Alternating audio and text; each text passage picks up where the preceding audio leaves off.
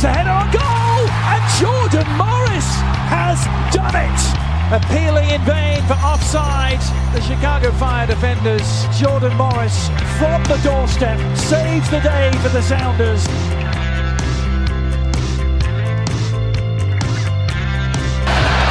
Cleared. A foot race the other way.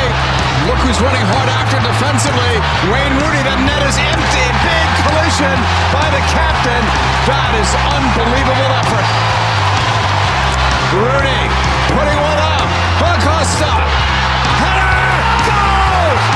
Hat-trick! Acosta!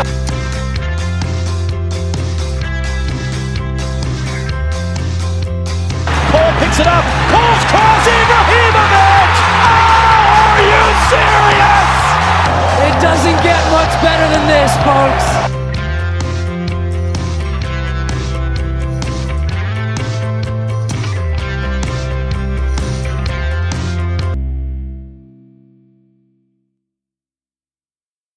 The Stateside Soccer Show with Logan and Jordan. Hello and welcome to the Stateside Soccer Show. My name is Jordan Wiegand, and with me today, as always, is Logan Stump. That was really fast and terrifying. Good Lord. No, that was good. I was trying to speak louder because of my mic being a little farther away. Right. And then I was in this almost 1940s radio host Breaking baseball news. Announcer. Right. I don't really know what's going on. Speaking really fast. I do think that having a podcast recorded before this, because we just got off of our FC Dallas podcast. I think it helps us because we've practiced and we're ready to go. Whereas when you're first getting into the first one, it's like, okay, it takes me some behind time. the scenes. We just are recording this right after the other one. Right. There you go. But also behind the scenes, yesterday with the stoppage time, I paused a long time before saying the name of the podcast. Yes, you did. Because I was so 36 thrown off. podcast guy. But with this one, where we're already kind of in that groove, it was like, okay, I can just go really fast. But to slow it down for some people, this is the Stateside Soccer Show. My name is Jordan Wiegand, and I have Logan Stump with me. We are previewing LA Galaxy today. I'm excited about this one. I'm pumped. And I know why you're excited. Why? Why do you think I'm excited? Well, there's two things. The kit and Landon Donovan. I don't think I'll bring up Landon that much. Come on, dude. I told him in Twitter that I know you said that I would. I just don't know how I'd bring it up. He's lying. I'd have to think of a good just wait. pivot. Just you wait. I feel like with the absence of Landon Donovan for the last 5 years, what? Every question turns into a Landon Donovan love fest. But I am excited about this mainly because this reminds me of I don't hate the Galaxy the way people do, but this reminds me of like a Manchester United, right? One of the best teams in the league, fallen on hard times, right? Trying to turn it around. But I think Greg Vanney is better than Ole Gunnar Solskjaer, so I'm gonna Agreed. We'll get into that, I guess, with that. Who do we have? Who do we have with us today, Logan? Yeah, so today we have the guys over from LA Is Our House. They're coming over to our house here at Stateside Soccer Show. So that'll be fun.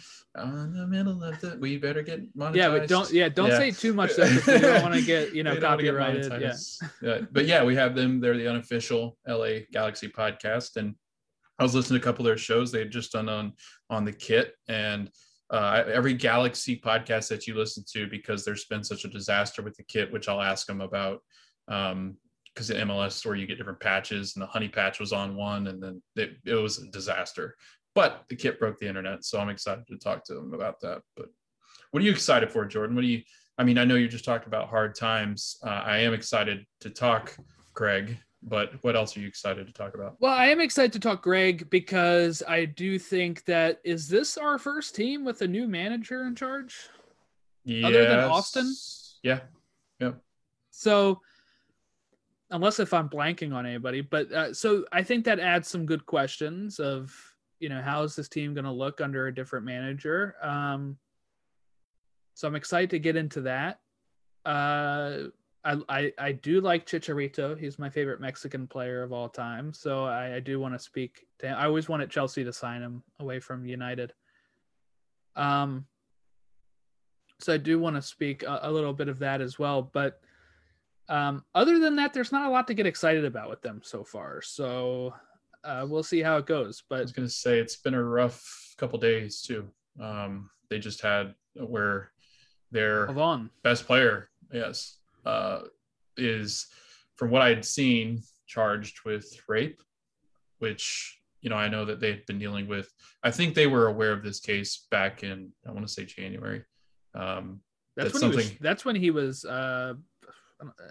accused. For sure. Yeah. Because I think it just got out to us though. I right. I don't remember that being I don't know when the club found out. It'll be something that we can ask them, but it seems like it's been something that's been coming. And he was they were trying to figure out his loan deal was what they were trying to do, because he wasn't technically with the club.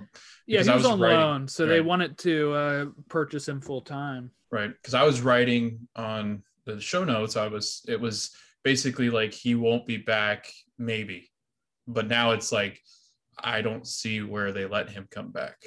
Because Orlando just went through the same thing with their player. So if we use that as a basis, I would say that Pavon coming back is off the table, but that sends them scrambling now. Now they were also linked with Luciano Acosta, former DC United player. No, they weren't. Sorry. I'm thinking of, I got to edit this. Giovinco. They were linked to Giovinco, who played for Greg Vanney at Toronto. That now he's a little up there in age now, but that might be where they get that from. So I do want to ask them about that possibility of maybe Giovinco coming back to MLS, maybe a little past his prime this time. But if you can't get Pavon, and I'm not going to say if you can't get Pavon, I'm going to say you probably shouldn't get Pavon after that, unless if he's known as innocent. But that's going to take a bit. So at this point in the season, it's, with the season coming up soon, it might be best to just kind of move on from him.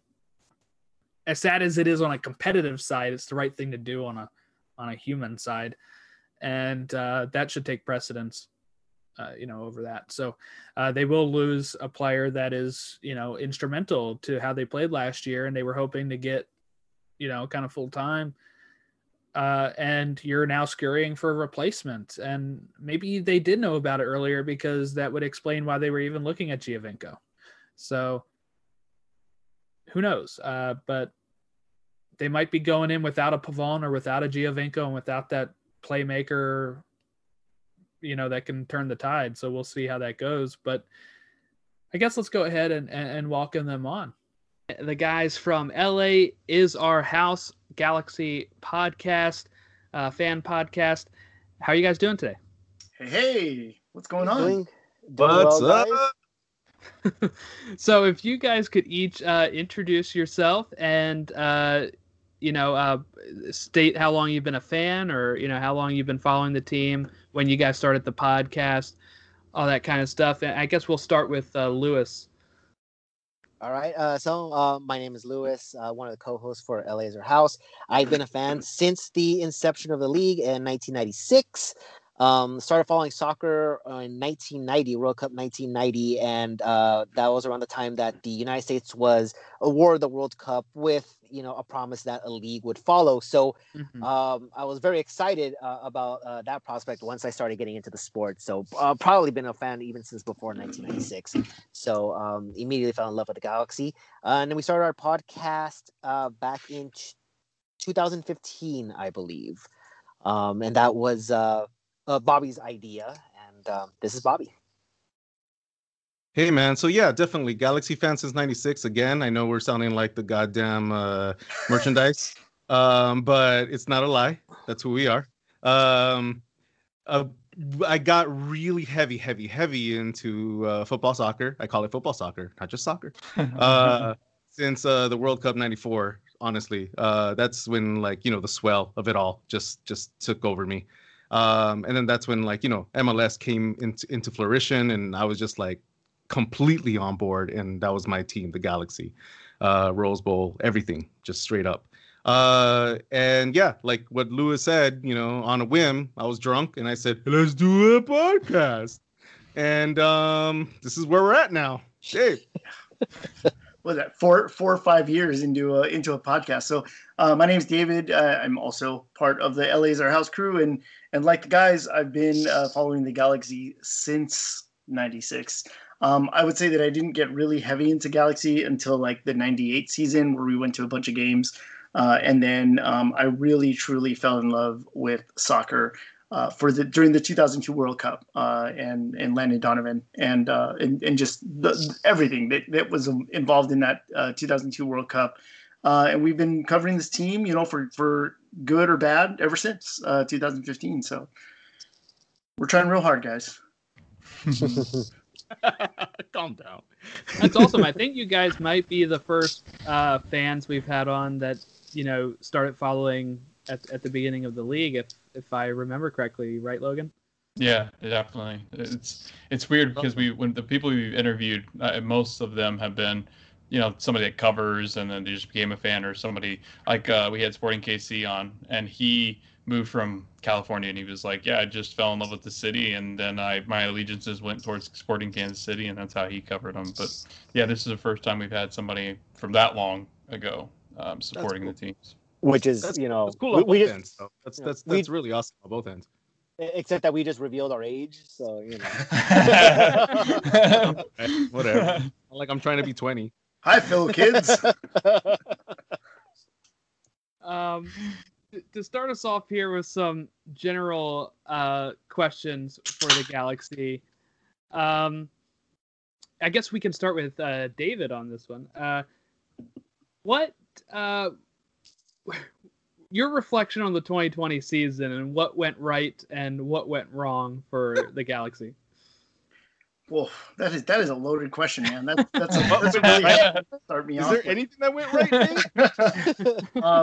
I think the part that went right for the 2020 season was the end of it. Like it ended and it was over, and Galaxy fans didn't have to suffer through it anymore. A lot of the talk has been that the 2017 season was on record the worst season in the history of the Galaxy, and that was mainly because we brought up a lot of Galaxy 2 players that were simply just not ready or not good enough for the season for dealing with MLS level competition. And then 2020 happened. And we argued that 2020 is significantly worse than 2017 because in 2017, you brought up a bunch of kids. They had no business being in the league at that point and being given the amount of responsibility that the team gave them. In 2020, you had full-blown professionals. We had talked about, and it was following the stellar 2 seasons that we had with Zlatan. We were bringing in a brand new superstar in Javier Hernandez, and he flopped so hard. It was unbelievable. So I think the things that the Galaxy got right in 2020 were parting ways with Guillermo Barros-Schelotto. Obviously, it had to be done. And sort of coming to terms with the fact that the culture of the team was broken, the identity was broken, and they needed to change. Did anybody else want to add to that before we ask another question, or did that sum it up pretty well? I felt that gap. I felt that gap. Let me go, Lewis, real quick, because I know I'll be a lot shorter than you. 2020 coming into the season was not, at least for me as the commentator, Bobby, was not optimistic for me. I came in incredibly pessimistic. I was not a buyer on Chicharito. I was not a buyer on the team that we had. I knew that we were not going to fill in the shoes of what we had the season prior, even though the season prior was not good enough in general for our legacy, of the Galaxy. But I did not see that season going well. And then once we started the season pre-COVID, I remember telling these guys, like, we all went to the first game, detrimental of how crazy the virus could have been to all of us. We were all there and we enjoyed the first game, but I'll remove that. We did not enjoy the first game because it was a horrible game. It was a game that we lost to a team that we should have never lost to in the way that we lost to them. And that was an inclination for me of the season that we were going to see ahead of us. and honestly, that came into fruition. I was incredibly disappointed with this team in 2020. David is right that the only good thing that they did was that they righted their wrongs at the end of the season. They got rid of GBS. They're trying to bring in a little bit stronger players, a little bit more veteran players, to hold on to the structure of the team. But we'll see how it goes. That's where I'm at. Lewis. So for me, yeah, I mean, these guys pretty much said everything. I basically knew where we were headed after that home opener.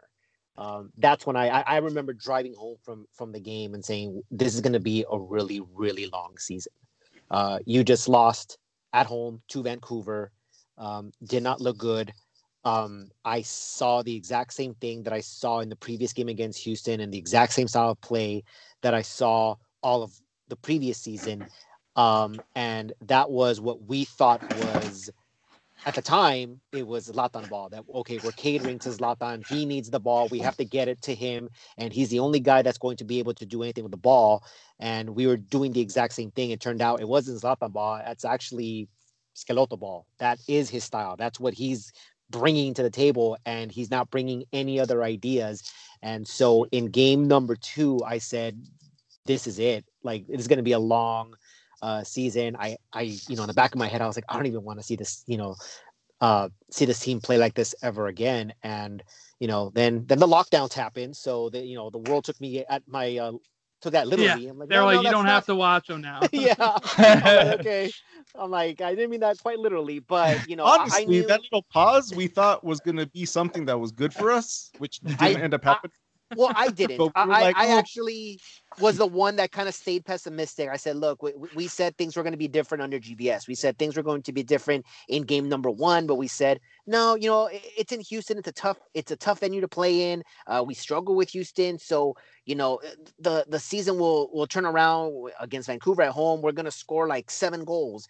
End up losing the game, and that's when I said nothing's changing. So when the MLS is back tournament started, I said nothing's changing. We're going 0-3, and if it wasn't for a last minute penalty in that final game, I would have been correct, and we would have went 0-3.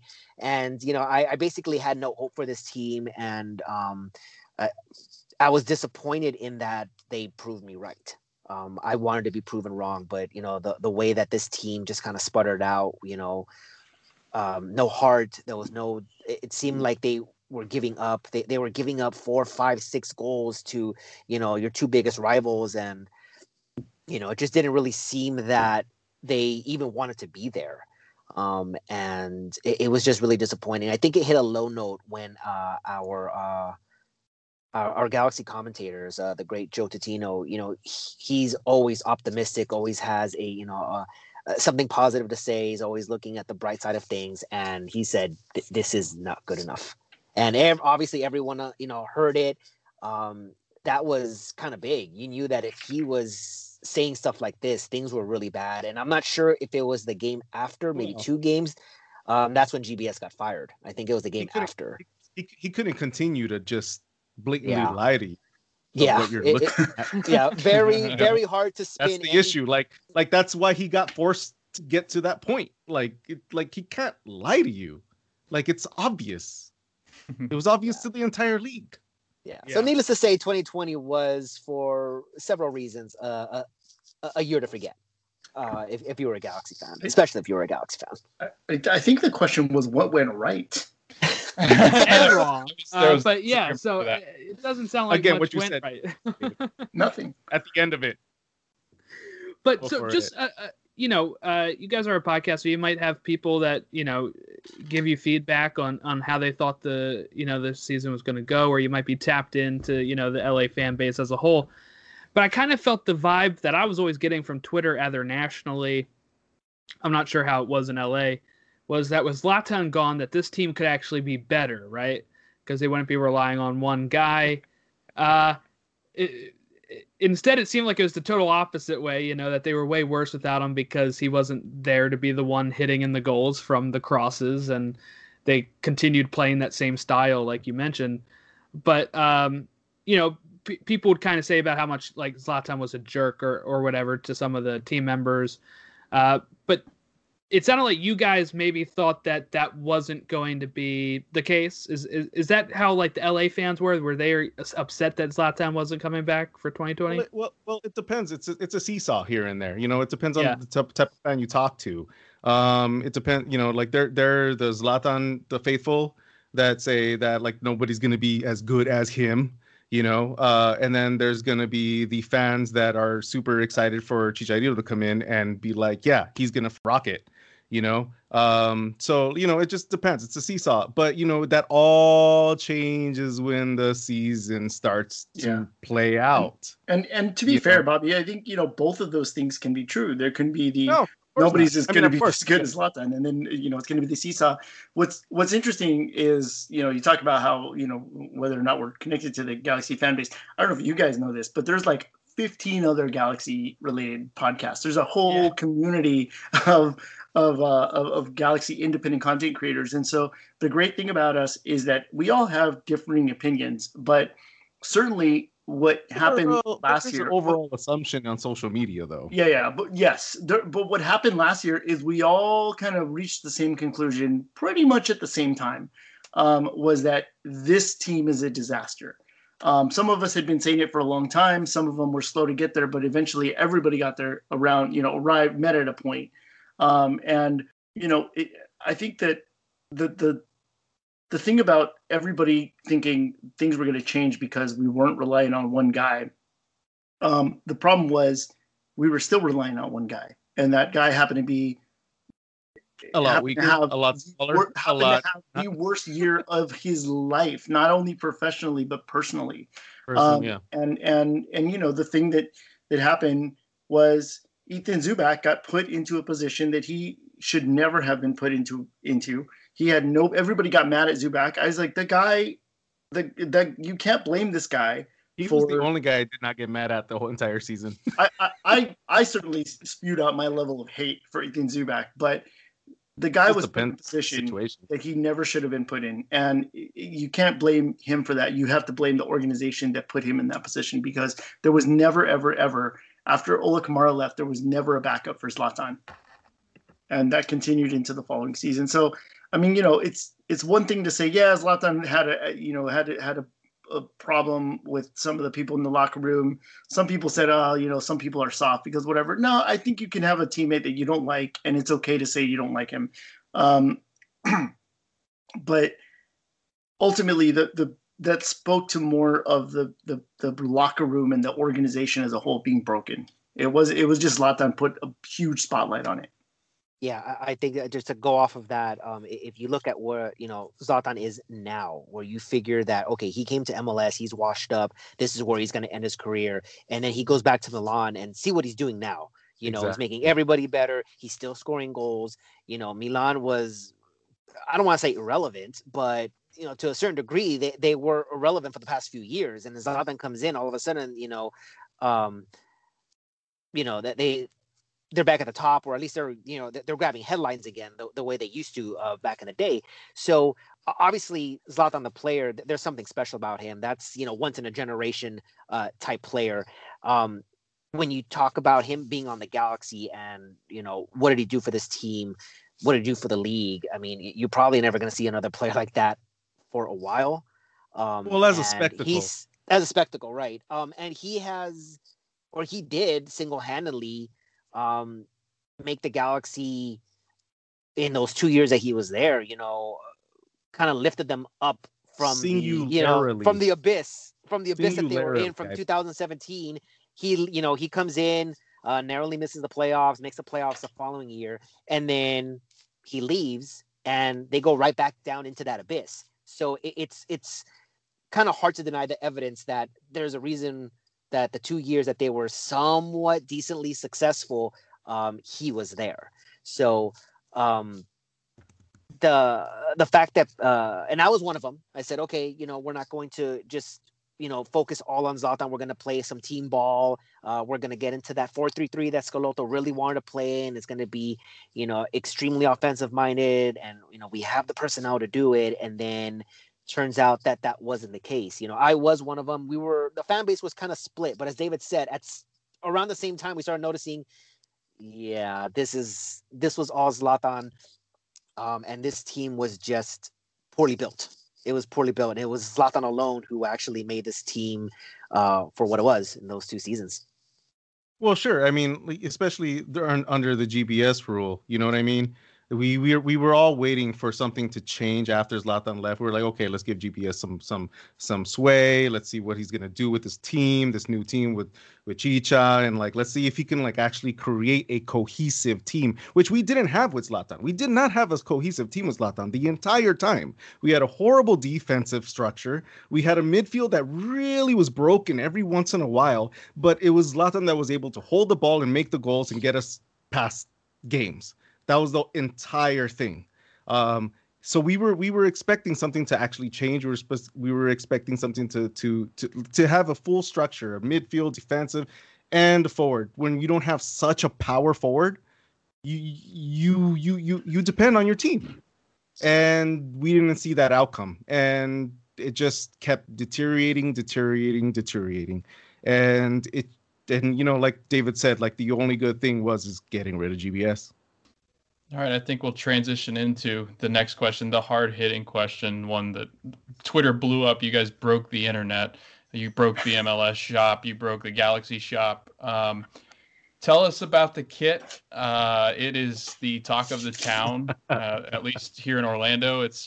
People are talking about it everywhere. Can you show? Yeah, David's got it there. It is beautiful. Can you guys just walk us through what you guys think and maybe a grade to give it, even though it might be pretty easy? Well, it smells really nice. I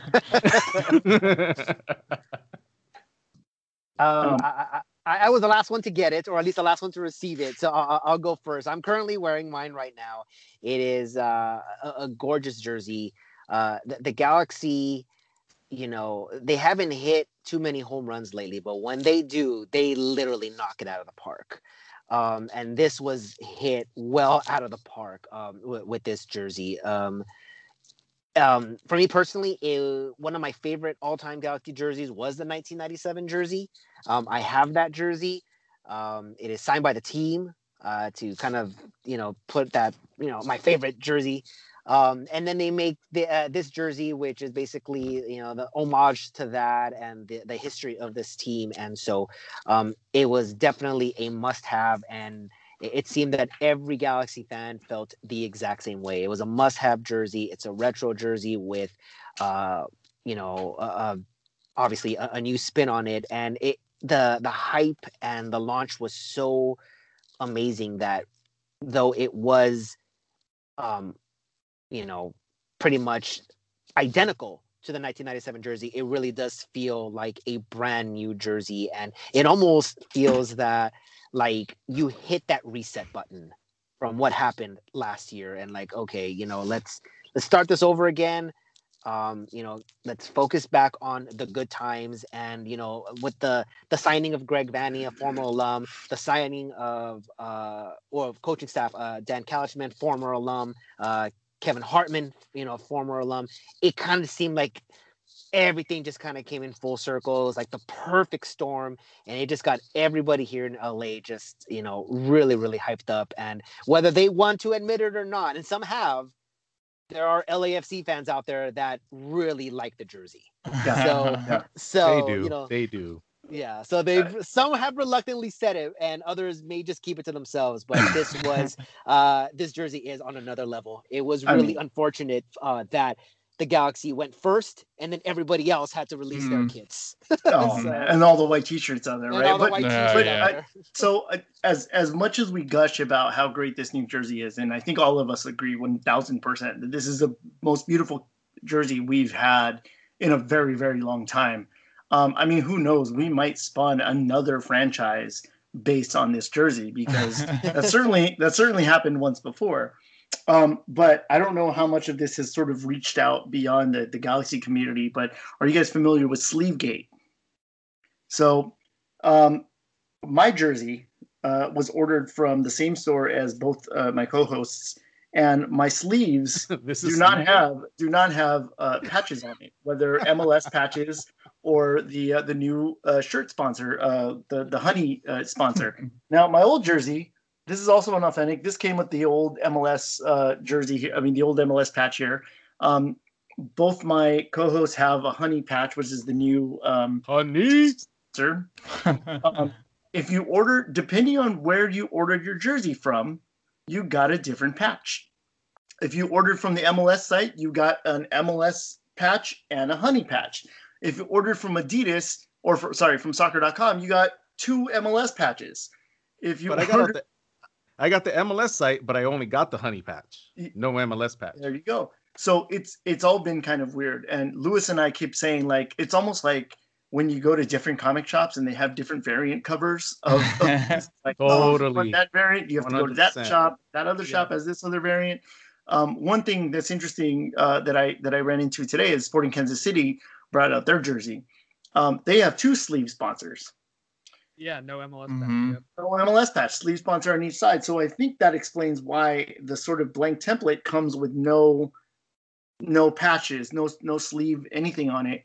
And then MLS probably put the patches on their own, which I really want. I really want an MLS patch. So I'm thinking I'll probably have to get another jersey to get the MLS patch. And what I might end up doing with this one is our supporter groups, the Riot Squad and Angel City Brigade and Galaxy Outlaws, all have their own iron-on patches. So what I might do with this jersey here is get those iron-on patches and slap them on this jersey and make this kind of a homage to our supporter groups.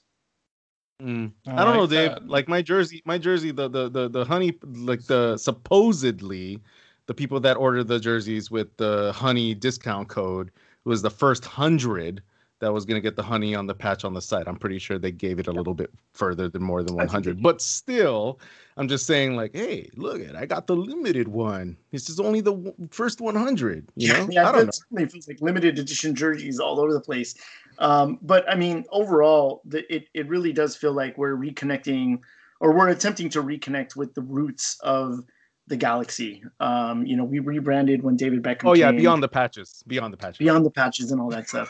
The jersey is sort of an homage to like reconnect with that, the roots. We're sort of like going home again, which we 100% needed going into this next season. Now that we're sort of trying to drag ourselves out from the depths of MLS. Look, man, we're just hoping. We had a horrible year. This is the lie that we're telling ourselves. Yeah. It sounds good. It's our bubble. It's our news feed bubble that we keep feeding ourselves, So it sounds great. Yeah. But no, Jordan and I were gushing about it when it came out as non-Galaxy fans. And I just got the sense that people that we've talked to about Galaxy are jealous of the Galaxy kit. So I think that it's perfect homage to those glory days of just being the dominant teams. For sure. That's, I'm not going to say it's not nice to hear. Thank you. Moving on from the jersey, El Tráfico. One, I want to get your thoughts on the name, because I think people in LA like it more than people out of LA. But two, I love the name, by the way. But and two, it's produced so many good moments with that meeting. I think it was the first meeting, right, with Zlatan coming in and scoring that goal from like half field almost, and then just Zlatan willing LA Galaxy back into that game and getting the point. Was it just 1 point, or was it all 3 at that point? It was all 3. It was all 3. That's right. All 3. And then the playoff game, not last year because you guys didn't make it last year, but in 2019, the 5-3 LAFC game. It was just seems like it was always a high scoring affair. Just lots of fun watching those two. So, what is your thoughts on the Noisy Neighbors now, and also the name of the Classico? Well, first of all, with the El Tráfico name, when we heard it, we go, "Oh, that's clever, haha, that's funny." But then it was the immediate backlash of LAFC fans and Bob Bradley. Bob Bradley hates El Tráfico, and so we must love the name El Tráfico because Bob doesn't. That's pretty much where I have stop. no issues with it. Yeah, I mean, that's a true story. For me, Bob Bradley issue, like, okay, maybe that's a little side, like, scorn kind of thorn kind of thing. Yeah, little but like that for me, that doesn't matter. Like, it just makes sense for us that live in LA. Like, it just makes sense. And like when people that hate it that it's outside of LA, shut up. You're not part of here. Exactly. Just shut up. For those of us who love MLS and who love the wackiness of it, you know, they people who don't take it too seriously, you know what I mean? Like, you can't come in and be like, oh, our football is this and that. Yeah. It's a fun league. It's a wacky league. And the name El Tráfico, sure, it doesn't live up to like the legendary rivalry games across the world, but it's not supposed to. You know, there was no history up until 3 years ago there. So right.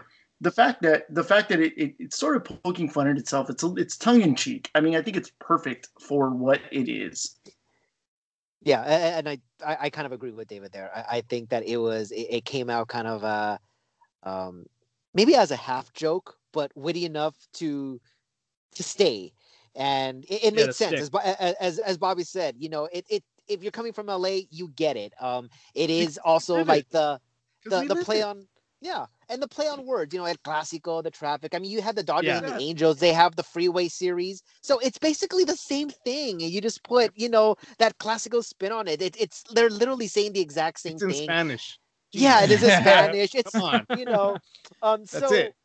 You know, so it's stuck. But no, David is correct. I think the Galaxy fans embraced it simply because, like, oh, Bob Bradley doesn't like it. You know, we're okay with that now. And so, but it got to the point where you said it so often that, you know, if you're still, you know, if you're in LA and you're still arguing about the name, it's kind of a moot point. And they're basically telling those people, just shut up. It is what it is. This is the name. You got to live with it. What did they try to call it? Like the LA Derby? I'm like, no, there were like a few names that were out there. I mean, they always wanted to do the Spanish version. They had the Clásico Angelino, you know, the Battle of LA. How does that not all sound worse? Yeah, it does. It really does. It sounds like very generic. Yeah. How? It's unique. Like El Tráfico is it's funny. It's catchy. Yeah. It's fun. It works for the league. It makes sense for, you know, the Latinos here in LA. We're stuck in traffic, bro. And you don't get it's a problem. Who's the guy? Who's the guy on Channel 2, Lewis, that called it El Terrifico? Jim Hill. Oh, no. Jim Hill called it El Terrifico. You don't get I remember that. You don't get that if it's not called El Tráfico. You don't get Jim Hill saying El Terrifico.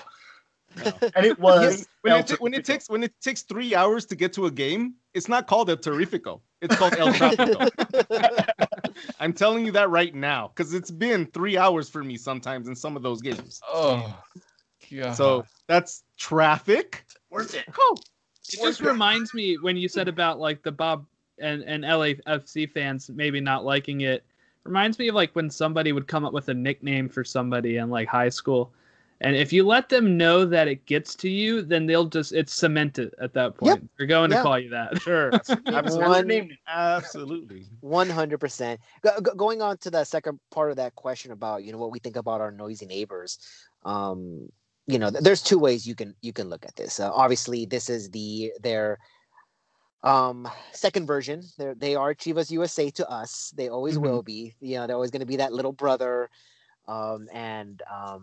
We've lived here long enough to know it. Yeah. So, you know, the banter is always there, and we're just fine. You know, they can, you know, they call us the Carson Galaxy because we're officially not really located in Los Angeles. But if you're in Los Angeles, that's all they have to say. That's all they got.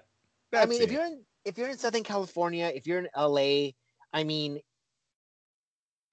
we even think Las Vegas is in our backyard. Las Vegas is still LA, you know, like it's, you know, how you can tell me that, you know, 12 miles down the road is in LA. So, you know, we can take the banter. We go back and forth.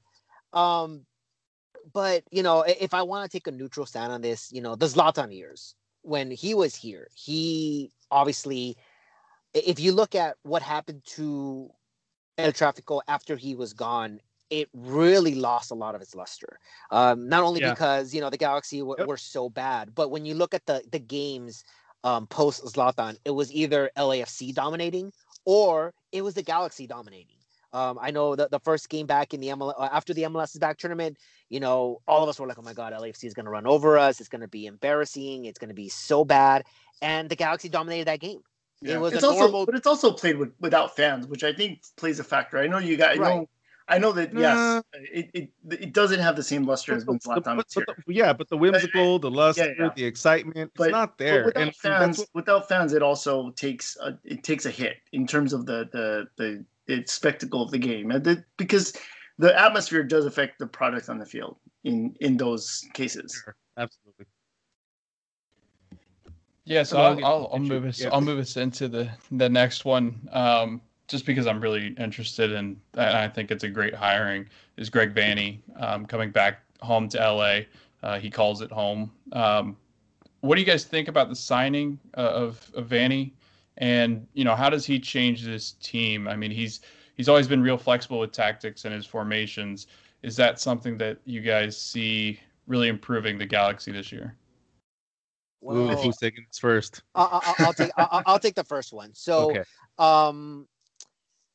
Greg Vanney was the correct pick for the Galaxy. They had to sign Vanney. There was pretty much no other person that they can sign out there that was the perfect, quote unquote, perfect coach. The timing of this, it had to be Vanney. So they landed their man. But time will tell if, what happens, because the Galaxy have been on this rebuilding project every year for the past 5 years. They've had as many coaches in as many years, which is not a good sign. Greg Vanney is just another one on the list. And, the Galaxy seem to believe we have the correct team. It's the coach that can't bring it all together. And, when you have 5 coaches in 5 seasons, it's probably not the coach. So, Greg Vanney has his work cut out for him. He's basically inheriting the exact same team for the most part, albeit a couple, new signings in the past couple weeks. But, the spine of this team is almost entirely the same, if not worse. You lost a couple key players. And I'm sure we'll get into Christian Pavón a little later on in the show, but it looks like you may have lost him as well. This team has downgraded from 2020, if that's even possible. So Greg Vanney has his work cut out for him. But as you said, he's flexible with his tactics. GBS was not. He was very stubborn in, this is what I'm going to do, for better or worse. This is how it's going to be done. He had a problem with, substituting players. He didn't make any substitutions that made any sort of difference until it was, the game was already out of hand. It was too late. So now you have a coach who I'm sure will be respected by the players, not only for what he accomplished as a player, but what he has also accomplished as a coach. He has a pretty nice little resume as an MLS coach. And the fact that, he has a coaching staff that, again, were very successful on the Galaxy, it might actually gain a lot more respect for him than GBS on that front. So maybe he gets more out of these players in that there might be a little bit more direction. Rumors are that GBS kind of mimicked the coaching style of Klinsmann, saying, this is what I want you to do. Go do it and figure it out. So that's the rumors that we were hearing. And it kind of explained, why sometimes the Galaxy were just kind of lost in those games. So with Greg Vanney, you're going to get a little bit more attention to detail. It looks like a little bit more direction, a little bit more specifics on, what he wants his players to do, where he wants his players to be, what he expects from these players. So at least on paper, it looks like there could be a change, but we've had some pretty good personnel changes on paper that just did not, play out the way we wanted to play out. So time will tell. Ooh, I don't know what to say after Lewis, because he said in the beginning of that it's not the exercise in coaching, and then he ended up with the exercising in coaching. So I don't know if I should disagree with him or agree with him.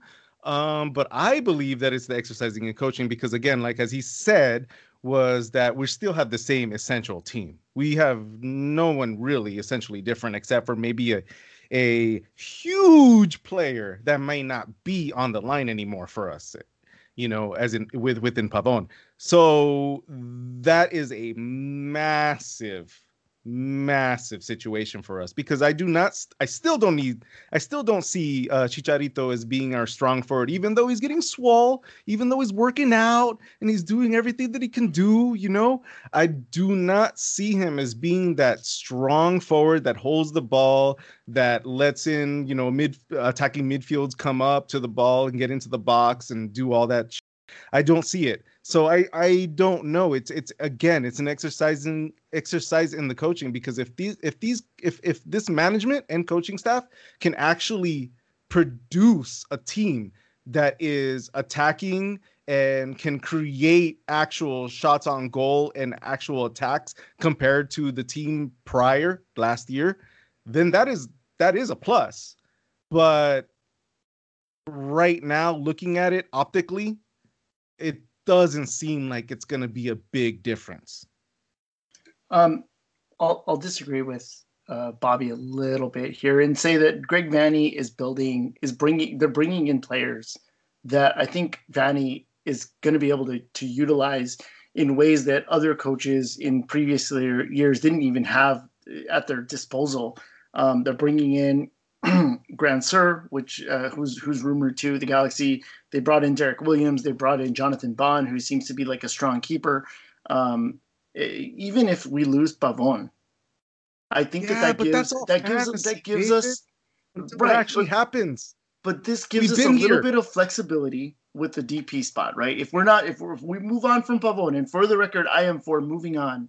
It's not worth dealing with this. He's not our player. No, we don't have to do it. Time to move on. Let's go get Kun Agüero. Let's go get somebody like that.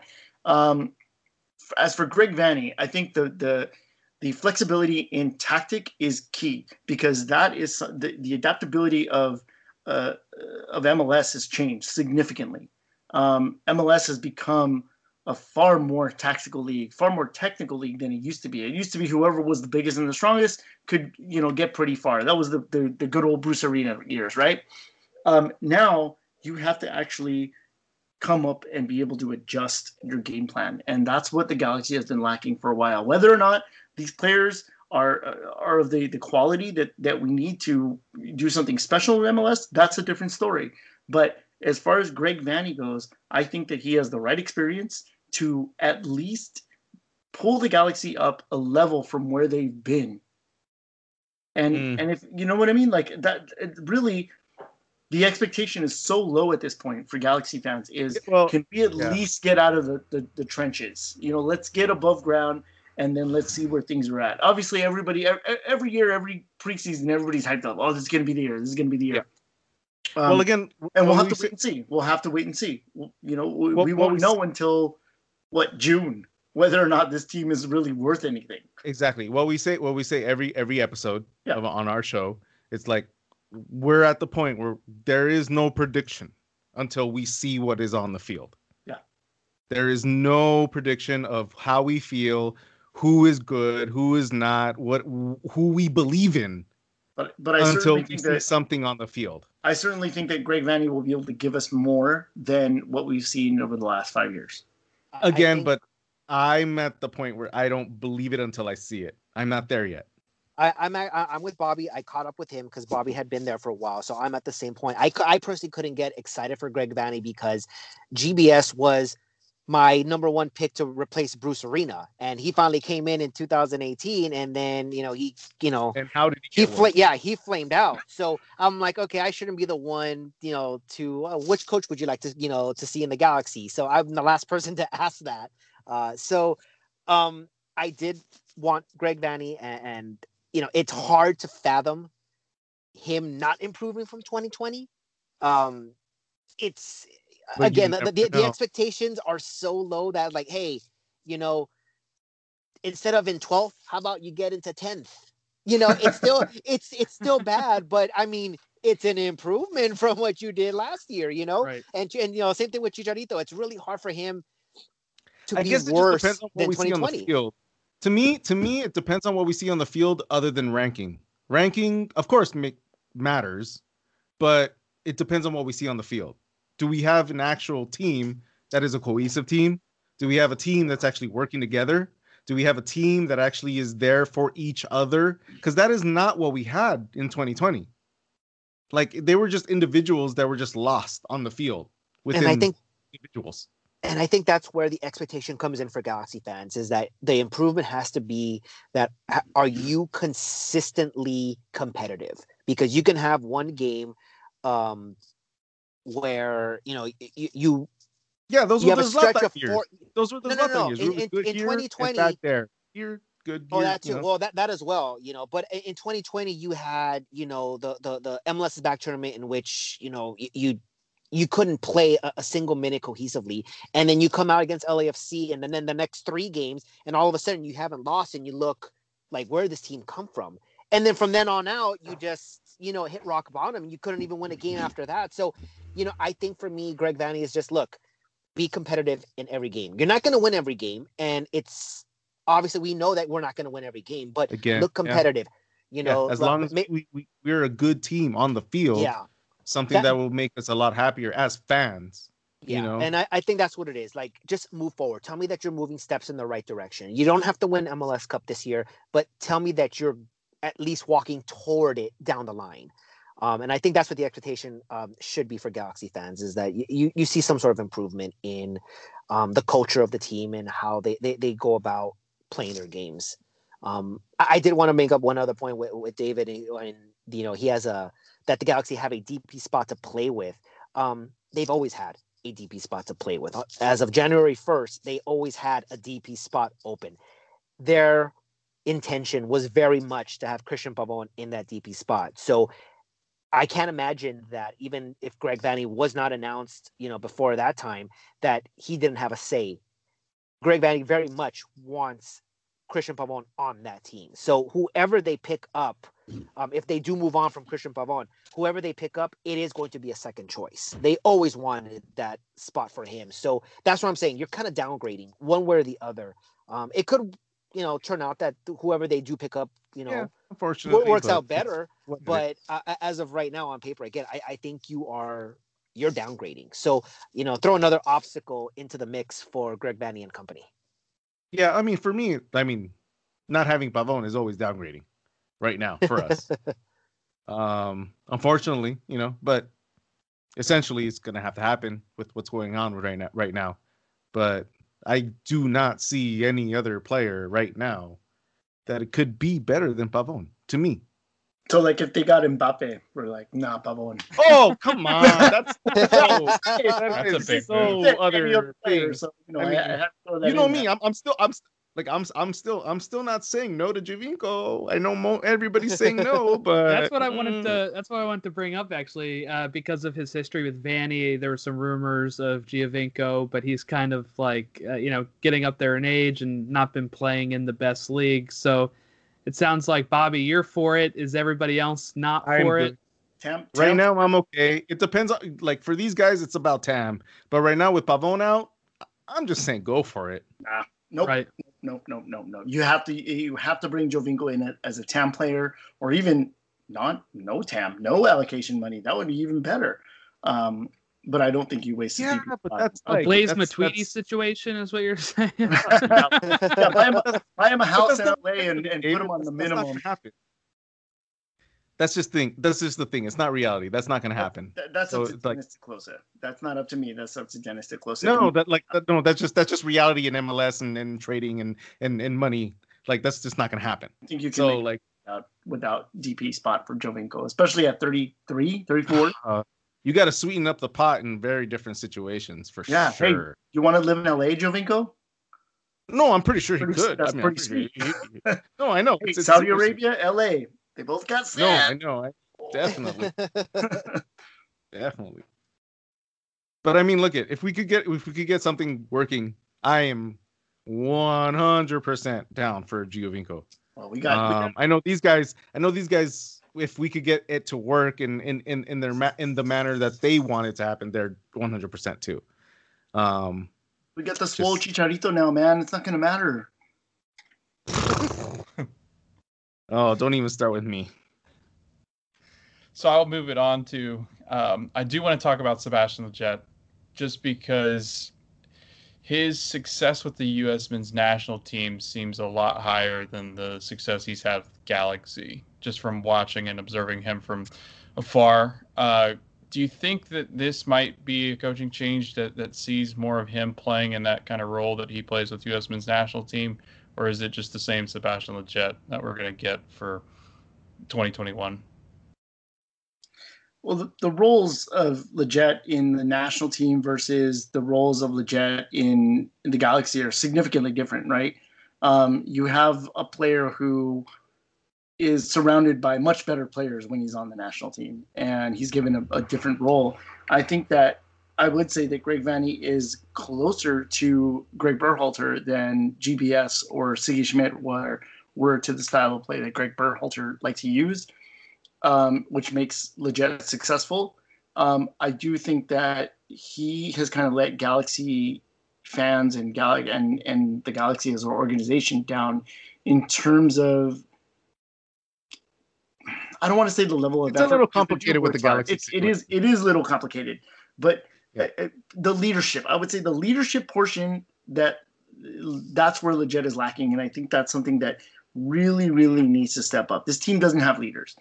Lletget should have been one, and we saw when he was there with Zlatan, he got a little mad. When it comes to the Galaxy, when it comes to the Galaxy, I don't think he needs to be a leader in the U.S. national team. He just doesn't have to be. No. But there were moments where a lot of Galaxy fans wanted Lletget to be a leader, and then he ended up becoming for a few games. Do you remember that when he was a little outspoken? He was a little bit. He was becoming more of the outspoken player than within the entire team. So a lot of people saw him as kind of like leading the charge at that point. I think because of his success with the national team, it made his Galaxy expectations higher than maybe we should have put him. I think that he's a very solid squad player, but I don't think we should expect him to be a breakout star, especially with the way the Galaxy play. Who knows if he even is going to end up being a starter this year? If we're talking about bringing in a DP level Cam or, Sebastian Giovinco, as Bobby wants to give him the DP money, that's, where does Lletget fit in the lineup? You stick him out on the left probably, but that I don't think that's the best position for him. So I think we should maybe ease off the level of expectation that we have for Lletget. Okay. I will go right now. Okay. As far as for me, I think that I think David's right in that, what he was doing with the national team, Galaxy fan expected the same level of play, same level of production, and it was a little bit unfair. But for me, I think it's more about consistency. There were games where Lletget was on fire, where he was, scoring goals. I think there was like 4 or 5 games where he scored a goal in each one of those games, one including like a scissor kick. I mean, the guy was full of confidence. And then the next 3 or 4 games, you forgot that he was on the field. It didn't really play much of a factor. It didn't really, do anything productive. And so what I believe, in my opinion, is that Greg Vanney, I think Sebastian Lletget has given the Galaxy everything he's going to be able to give. I just think Greg Vanney might be able to get it out a little bit more consistently than previous coaches. I just think that he'll be on a level of where, like, okay, he doesn't have to score every single game, but you're certainly going to know that he's on the field every single game. And I think that's important. Just the fact that if you're doing the little things, don't end up on the score sheet, but if you're doing the little things and you're noticing it there and he's doing it on a consistent level, I think that's what Greg Vanney will do for Sebastian Lletget. And, ultimately that is a good thing.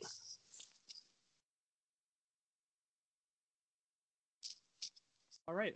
So moving on to the defense a bit, I wanted to start with you, Lewis, on this one. The LA defense has been, near the bottom of the league in the last 4 years. 2020, they allowed the second most goals. 18th worst total in 2019 out of the 24 teams. In 2018, they were 19th out of 23.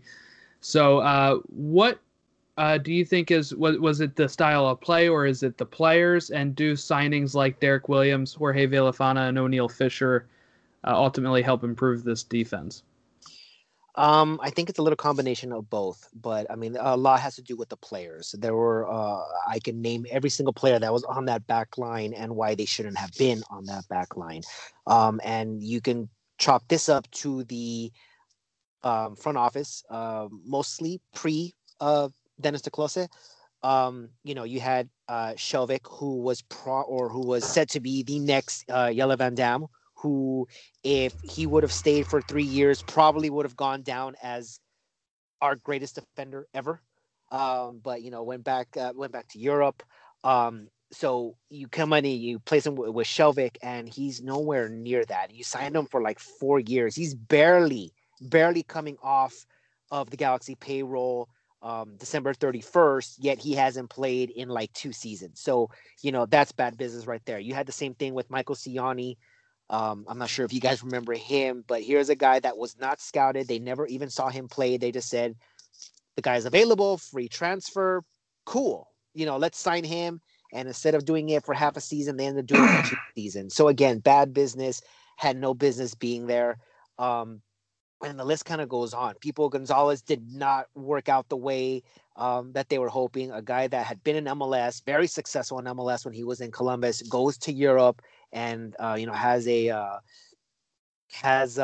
solid World Cup, and then okay, there it is. Here's a guy who's going to solidify that defense, and he turns out to be the worst defender on that back line. And Rolf Felcher comes in, and the guy seemed to have been more offensive minded than defensive minded, which is fine if you were a midfielder, but not as a guy on the back line. So he was really caught out of position a lot of times, which led to a lot of breakaway goals on his side. Wasn't really good one-on-one defending, and to take all that and you're okay, he's not having a good game, so we're going to go ahead and switch this and we're going to tinker with this.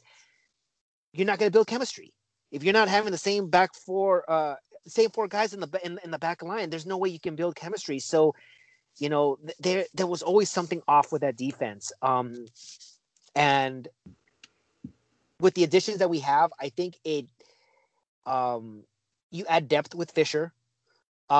Derek Williams is, I don't know anything about him. I've never seen him play. I don't know what type of style he has. I'm pretty sure they signed him with the intention of him being a starter and not necessarily a depth player. But he's recovering from injury. So they took a gamble in signing him, but no international spot used up. No TAM used up. That's a gamble that you kind of want to take if you're able to make that signing. So I'm okay with that. Villafana got in there. He replaces Insua. I think that's a lateral. You're not improving, but you're not downgrading either. You have a guy that's been around the league. He knows the league. That's probably like your 1+ over Insua, but I think you're kind of even there. So that's a good thing. And then Julian Raul, who probably won't be with the Galaxy the entire year. I'm pretty sure he's going to go off to Europe somewhere at some point in the season. So, they address the issue. Whether or not they fix the issue, that's a different story. Well, can I say something real quick, Luis? Yeah, go ahead. Throughout Luis's entire rant here, he just gave me PTSD of our defensive lineup. I'm like twitching and being incredibly scared because there's no actual guarantee that this defensive lineup is going to be better than anything that we've had prior within the years. I think for me personally, the only person that I have faith in is Villafana because he's literally lived in this, ecosystem. He knows MLS. He's going to be intelligent on the ball and he's going to be intelligent in the back line. He's not going to be a youthful player that's trying to do something more than he can or not. He's going to be smart. So that's the only thing that I can see that is a positive. But other than that, everything that Lewis has said is just give me some crazy ass PTSD, and I'm just like, everybody's gonna mess up. Everybody's gonna mess up. What do you think, Dave? Look, the backline has been so poor over the last few years. I think that even if Derek Williams is a depth guy, that is significantly more depth than we've had in a long time. I thought that Depew and Dan Steres were good when they were allowed to be good. I think Depew hit a wall at some point and just made the kind of mistakes that a guy with his level of experience makes. I think the outside, significantly the outside backs are going to play a big part in the way that we defend. And I think that the tactical setup that Greg Vanney is going to put forth is probably going to go a long way. So I feel better about the defense than I have in a long time. Again, we need to see it. We need to see it happen on the field. We need to see that chemistry build. But, I'm not thinking about Mike Siani and Jorgen Chelvik. All right, and then rounded it out with the defense, obviously, is the goalkeeping position. Depth charts that I looked at have, again, you got to have a competition in training camp or preseason or something. Is it Jonathan Bond you think they're leaning more towards, or is it Klinsmann? I mean, what's the options there, and who do you guys think gets the nod? I can't believe we talked about the whole defense and we didn't talk about just what a poor organizer of a defense David Bingham was. Like, he was insanely bad for the Galaxy. And yeah, he had the most stops one year. His stats said the opposite, but that doesn't make him a good player. You know what I mean? What's crazy about Jonathan Klinsmann, with his checkered history aside with Landon Donovan and stuff, he started a game. I remember this. He started a game. He got 4 goals put on him, and he was still the Galaxy fans went, "That guy's not bad." He got 4 goals put up on him. Went, pretty good. But I certainly think that that obviously the competition between the two Jonathans is going to be there. I think that Jonathan Bond has the edge simply because he's got a little bit more experience than Klinsmann does at a higher level. But we'll have to wait and see. Again, like I'm sorry that we're coming on your podcast and we're just going like, yeah, we'll see. That's most of the answers that we have, I think, is we'll see. I proclaim. No hard takes given, right? But I think Jonathan Bond has the edge mainly because Klinsmann is out right now with a concussion, so he gets he's probably not going to get to train. He was with the U23 team anyway. So I think that maybe Bond has the edge in bonding with the team. That's all. I'll see myself out. No, that's good. Like the conversations that we have, like we just did Dallas before we did the pod with you guys, and he was talking about how helpful it was to listen to some of these guys that are in market with them, or in teams that are in the Western Conference, just because he doesn't get a rundown. Even though if it's like I guess we'll wait and see kind of thing, I think it is just that sometimes. I think it's a matter of looking at personnel and then looking at the coach and go, yeah, I don't know how that's going to mesh, but at least it's some, like, you're giving some background on what went wrong last year, because I know a lot of us don't know, specifically what you guys see, that a person that's just looking at bird's eye view is saying of the Galaxy, so it's helpful for us. I think the best assumption is what didn't go wrong last year. Yeah, we get asked, what's the Galaxy's biggest, issue in the offseason, or, their biggest need. And I go, well, there's the goalie, the defense, the midfield, and the striker. And the thing is, if you were to ask Galaxy fans, you would have those type of answers, every single one, truer than the last, which actually says that your real need is the replacement at the top, who isn't, the guy who's been in charge of, the team for the past 5 years. And that's why we have to say we have to wait and see, because we have been optimistic before. We have been promised different results. We have been promised, that things will be different. Yeah, and then it's the same thing over and over again. So I think we've kind of just grown, we're not falling for that again. So Yeah, show that's us why show us some proof before Yeah. we plunk some stuff down. Right? You know what I mean?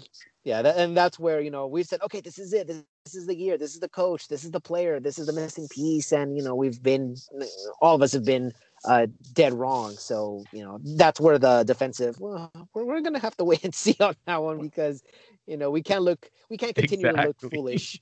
One thing that I can say definitively though is we're gonna look so good in this kit. Yeah. If we're losing, we're looking no, stylish. Yeah. That's Stop 100%. it. Don't say that. No. I don't. They're gonna. I do they're not gonna come want up with to a new say that kit. we look elegant losing. Do not say that. No. Never No. gonna lose on the field with that kid, man. No, absolutely not. Going back to the goalkeeper situation, I agree with David. I think if I had to put my money on who would start, it's going to be Jonathan Bond, and it's simply because of the age and the experience. But what I did like was that you signed two players where you didn't know who was going to be the starter. When you signed David Bingham, you knew that he was going to be the starter. He had no competition. He didn't have to worry about losing his spot, and for the most part, he didn't. Minus that one game that Klinsmann, started late last year. Now you have two guys that appear to be perfectly capable of taking the other guy's position if one of them slacks off or if they have a bad run of form. So if Bond does become the starter, he better be at the top of his game, because there is a guy right there waiting in the wings, just ready to take his spot if Well, I hope so. If need be. And like I said, that's a good thing. I hope that's how it is, though, Lewis. I really do hope that, as soon as Bond slips, that Klinsmann can just see up in there. But I mean, we don't know. We don't know until the season begins. We will not know until we see how management and coaching actually truly manages the team throughout the games. These are just hypothetical fantasy. Yeah, and this is where the depth kind of plays a bigger factor here, in that you are developing a little bit more competition in those positions. Last year you had Danilo Costa, who was out with injury the entire way through, so Unsua was not going to lose his starting spot, and even if he did, you had a capable backup in Danilo Costa whenever he went down. Different management, right? But sometimes you had no choice but to, okay, well, I have to put, who do I put on the left? And you had to just kind of make do with what you got. Same thing with, the players on the right. So now you have guys who can come in, like we said, we expect Derek Williams to be a starter, but we don't know if he is. So will Steres and people have to step up their game? Absolutely. Will Depew have to step up his game if he wants to see more minutes this season? Absolutely. Fisher might have to step up. I think he was brought in for depth. I don't think he was there to be a starter. But the fact that there is competition on the back line and everyone has to elevate their game, that is a good thing. That is a good thing. And I will say that in that sense, I won't say we'll wait and see. I think that in itself is a good thing. Whether or not, again, the wait and see is how it actually happens on the field, but the competition is definitely a good thing, and something that the Galaxy have been missing for at least those 4 or 5 seasons where the defense has been absolutely horrible. But at the same time, wait and see. All right, our last question, as always, to everybody is, what is a successful season for the club? So we'll start with you, Bobby. Is it just improving from last year, or is it what's successful for LA Galaxy? For me personally, a successful season, it has nothing to do with ranking or getting to the playoffs, even though that is something that I do want. But the successful season is seeing a cohesive team that can handle defense, midfield, and attacking, and to a level that is the highest level of MLS stature where we should be as the LA Galaxy. Nothing less should be ever expected or anything satisfied. I've been incredibly dissatisfied and let down with what the Galaxy has given us in the last few years. And that is not who we are. And I don't like, the entire league seeing us in that way. So that needs to change. For me, that is the most significant and most detrimental and changing situation that we need. If we do, it's a lot more important than winning the league this year, even though I do want that. It's more important than winning the championship, even though I want that. But we need to show that we are a great team, cohesive team, and we're a team that works for each other and work well with each other. I think I've kind of answered that question earlier about, you need to take steps forward. You don't necessarily have to win MLS Cup. But what Bobby was saying, you need to show that there's improvement on the field. The product on the field has to change significantly. The sad thing is that the Galaxy being the most successful team in the league, the fans have always considered success MLS Cup. If you didn't win it, it was an unsuccessful season. We've had to curb those expectations in the past half decade, and it hurts, and it is unacceptable. And so the fact that we have to say, well, we don't have to make the playoffs, just move forward, or maybe the playoffs is a successful season, kind of shows you how far down this organization has fallen, because we aren't Orlando, where, okay, we need to make the playoffs and then that's successful. We're not Colorado or Vancouver, where making the playoffs is a successful season. We were always built on winning MLS Cups. Yeah. Can I ask you this real quick? Yeah. But the reason we're not trying to do like a quick succession to the champions to the MLS Cup is because we want a legacy for our team. We want an actual structure. Yeah. Right. And that's what I'm saying. I think the expectation is you need to regain, your identity. You need to regain just like basic 101 stuff that the Galaxy have not been doing on the field. Just simple things that, that you would expect from, any team with this type of history. So for me, I think you'd want to make a playoff appearance. But at the very least, like I said, I think you just need to, Greg Vanney needs to show that this team is moving forward. It's getting out of that hole that it has dug itself into, and that you're seeing signs of, there is light at the end of this dark tunnel, finally. So I think at the very least, maybe playoffs, but just show me that the team is playing a lot better than it was, in 2020. And again, I think that's a very, very low bar. It's hard to imagine that they would sink any lower, but that's where we are right now. I'll go a little bit of a different direction. In 2016, I said on our podcast, if we don't win every single trophy that we're competing for, it's a failure of a season. Whether that be the Desert Diamond Cup, which is now like the Sun Cup or whatever it's called, the Champions League, MLS Cup. We should be winning the Supporters Shield. We should be winning the Guinness International Invitational against Everton and Juventus or whatever. Like, those are all things that I would like, that were my expectations level worst. Now, I think not so much for next season, but moving forward into the next era of MLS. My hope for this team, my expectation for this team is I want to be the team that everybody hates again, because we've fallen from that. Nobody hates the Galaxy anymore. They see us and they almost pity us. No, I want to be the bad guys of the league. That's who I want to be again.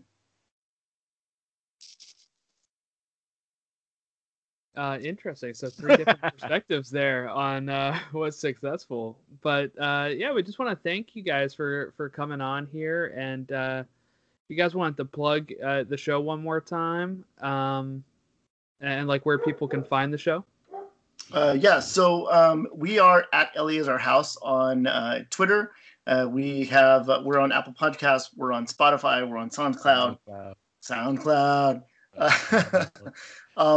During normal seasons and depending on this year, whether or not we get an actual schedule from MLS in a reasonable time frame, we do a prediction show called Balls and Beers, where every single week we go on record and make our picks: who is going to win, who is going to lose, and what teams are going to draw. And it is the entire MLS. possible. The entire league, not just the Galaxy.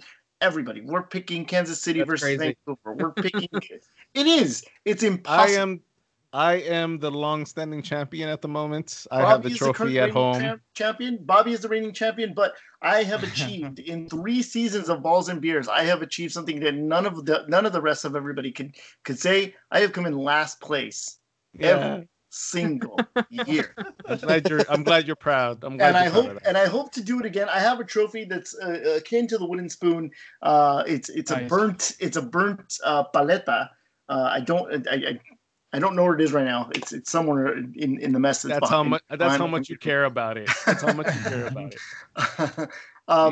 But that's certainly something we encourage people to submit their picks to us. So look out on our Twitter and our Instagram, both LA is our house, and we'll be posting links where you can download the game sheet with the rules. But basically, we have people submit their picks and we keep track. It's fun. It's absolutely ridiculous. You're never right. You're never right. Nobody else in the league does it. So Logan and I will have to jump on. We'll send our are more than welcome to play Balls and Beers. It is the worst game you will ever play. Absolutely. So we look forward to that. We're going to wait and see what the schedule looks like. If we're able to get guests on, then we will gladly have you guys back and have you guys give your picks for a week, somewhere within the MLS ethos. So awesome. Look out for that. And thank you guys so much for having us and let us ramble on.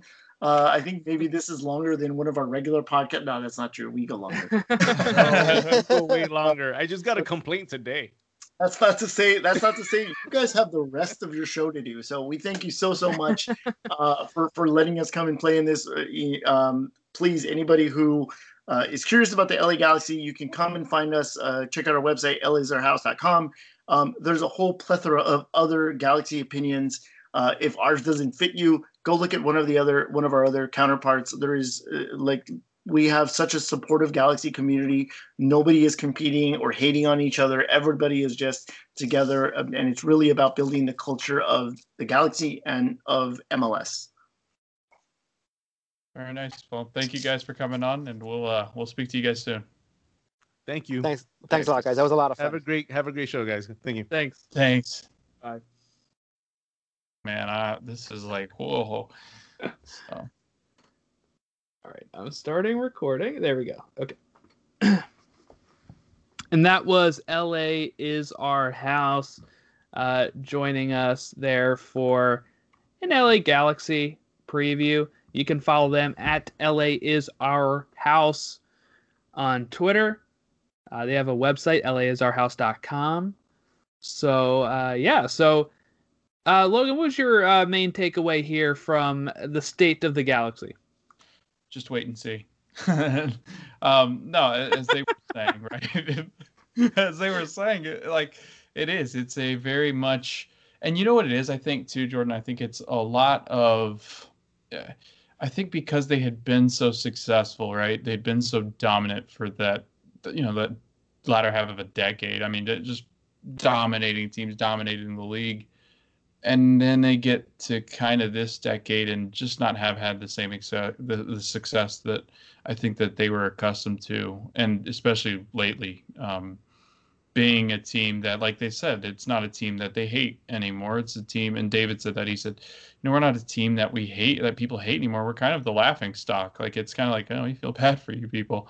But I think that's where a lot of that, like, wait and see that Bobby was quick to remind them of is we don't know. This Galaxy team has just not been where you point to a good signing or a good, move coaching wise or the front office moves or anything like that. It's just been a wait and see kind of thing, because I don't think that they've been able to kind of put a pin into what exactly is the issue. And I do think that Vanney's probably the best option they have out there right now to try to solve this. And eventually somebody's going to solve it. This is a big market. And I do think that they become a better team.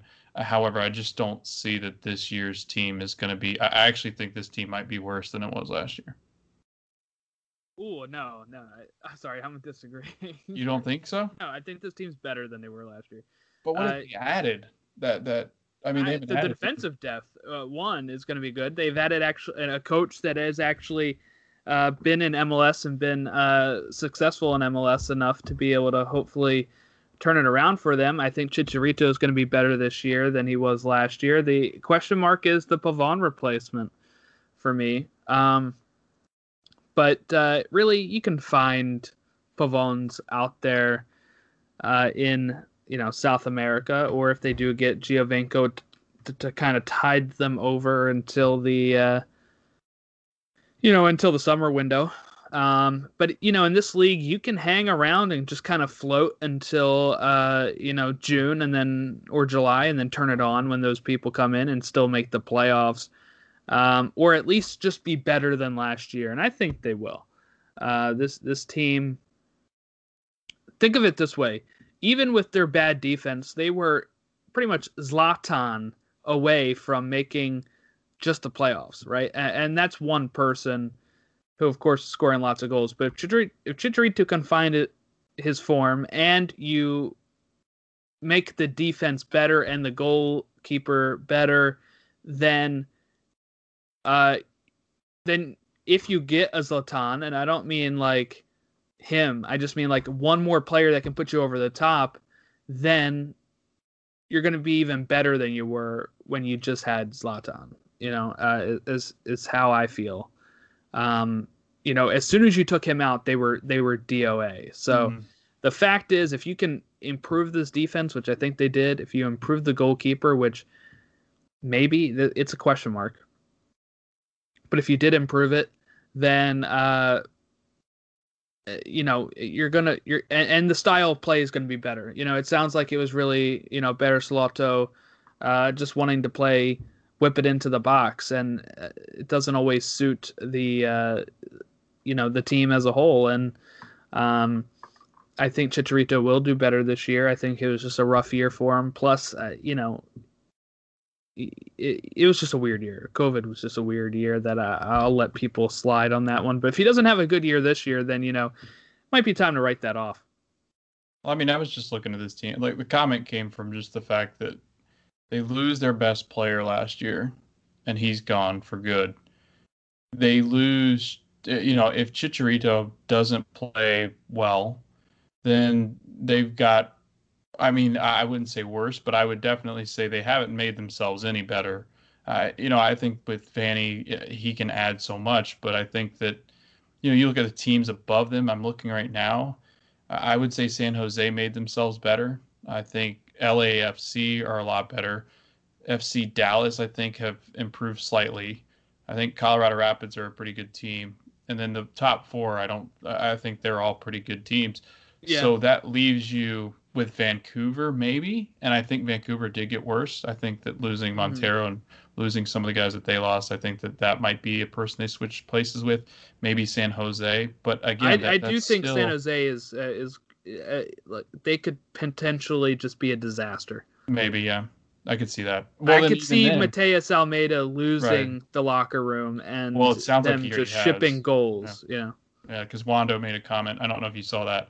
He had been keeping an eye on that whole situation with Almeida, and it sounded like Wando was more in the lines of like, dude, we know where we know the discussions you've been having. But again, when you look at the Western Conference, they're so stacked. I mean, is an 8th spot really? I mean, I guess it is from how far they've fallen down the table, because they're 10th. They were 11th. Yeah, they could jump up. But you know what? I wouldn't actually be surprised.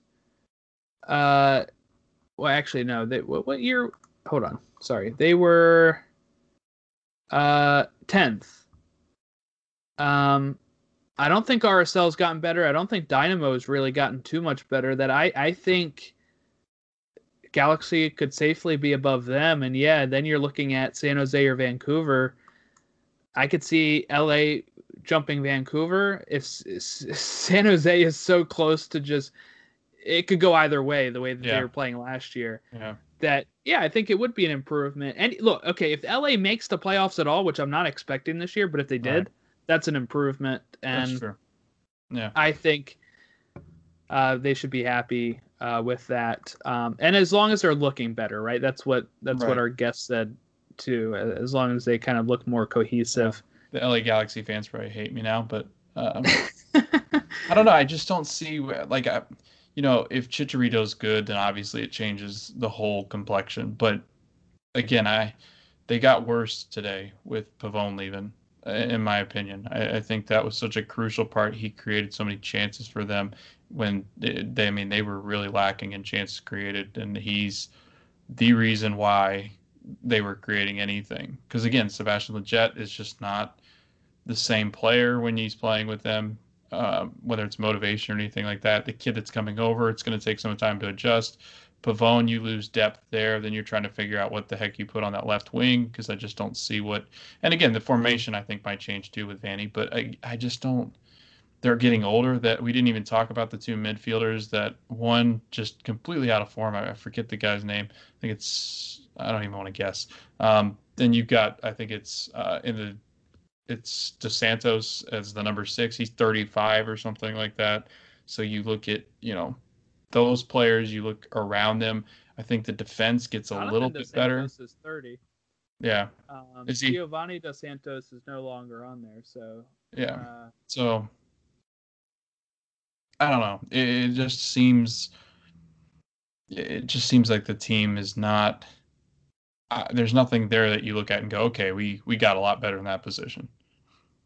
I think they will add some more before the I do too. Like you I said, think he's looking at 6 to 8. It's going to be players. a draw. Plus playing in LA is going to be a draw. But yeah, I mean, other than that, just wait and see. Yeah, there you go. There's the motto. If you want to follow us, you can reach us on Twitter at Stateside Show, Instagram at Stateside Show, Facebook.com/Stateside Show, email statesideshow@gmail.com. Logan and I are also on Stoppage Time Soccer Show with our friend Matt Hartgrove. That's on Twitter at Stoppage Show, Facebook.com/Stoppage Time Soccer Show, email stoppagetimeshow@gmail.com, Instagram Stoppage Time Soccer Show. And Logan and Matt will be joining me for the first episode of the Falcon and the Winter Soldier recaps over on my Marvel podcast, which is To the Infinity Saga and Beyond. You can find that on Twitter at TO Infinity Saga, or it's in my bio too. If you just go to @Cravens86 on Twitter.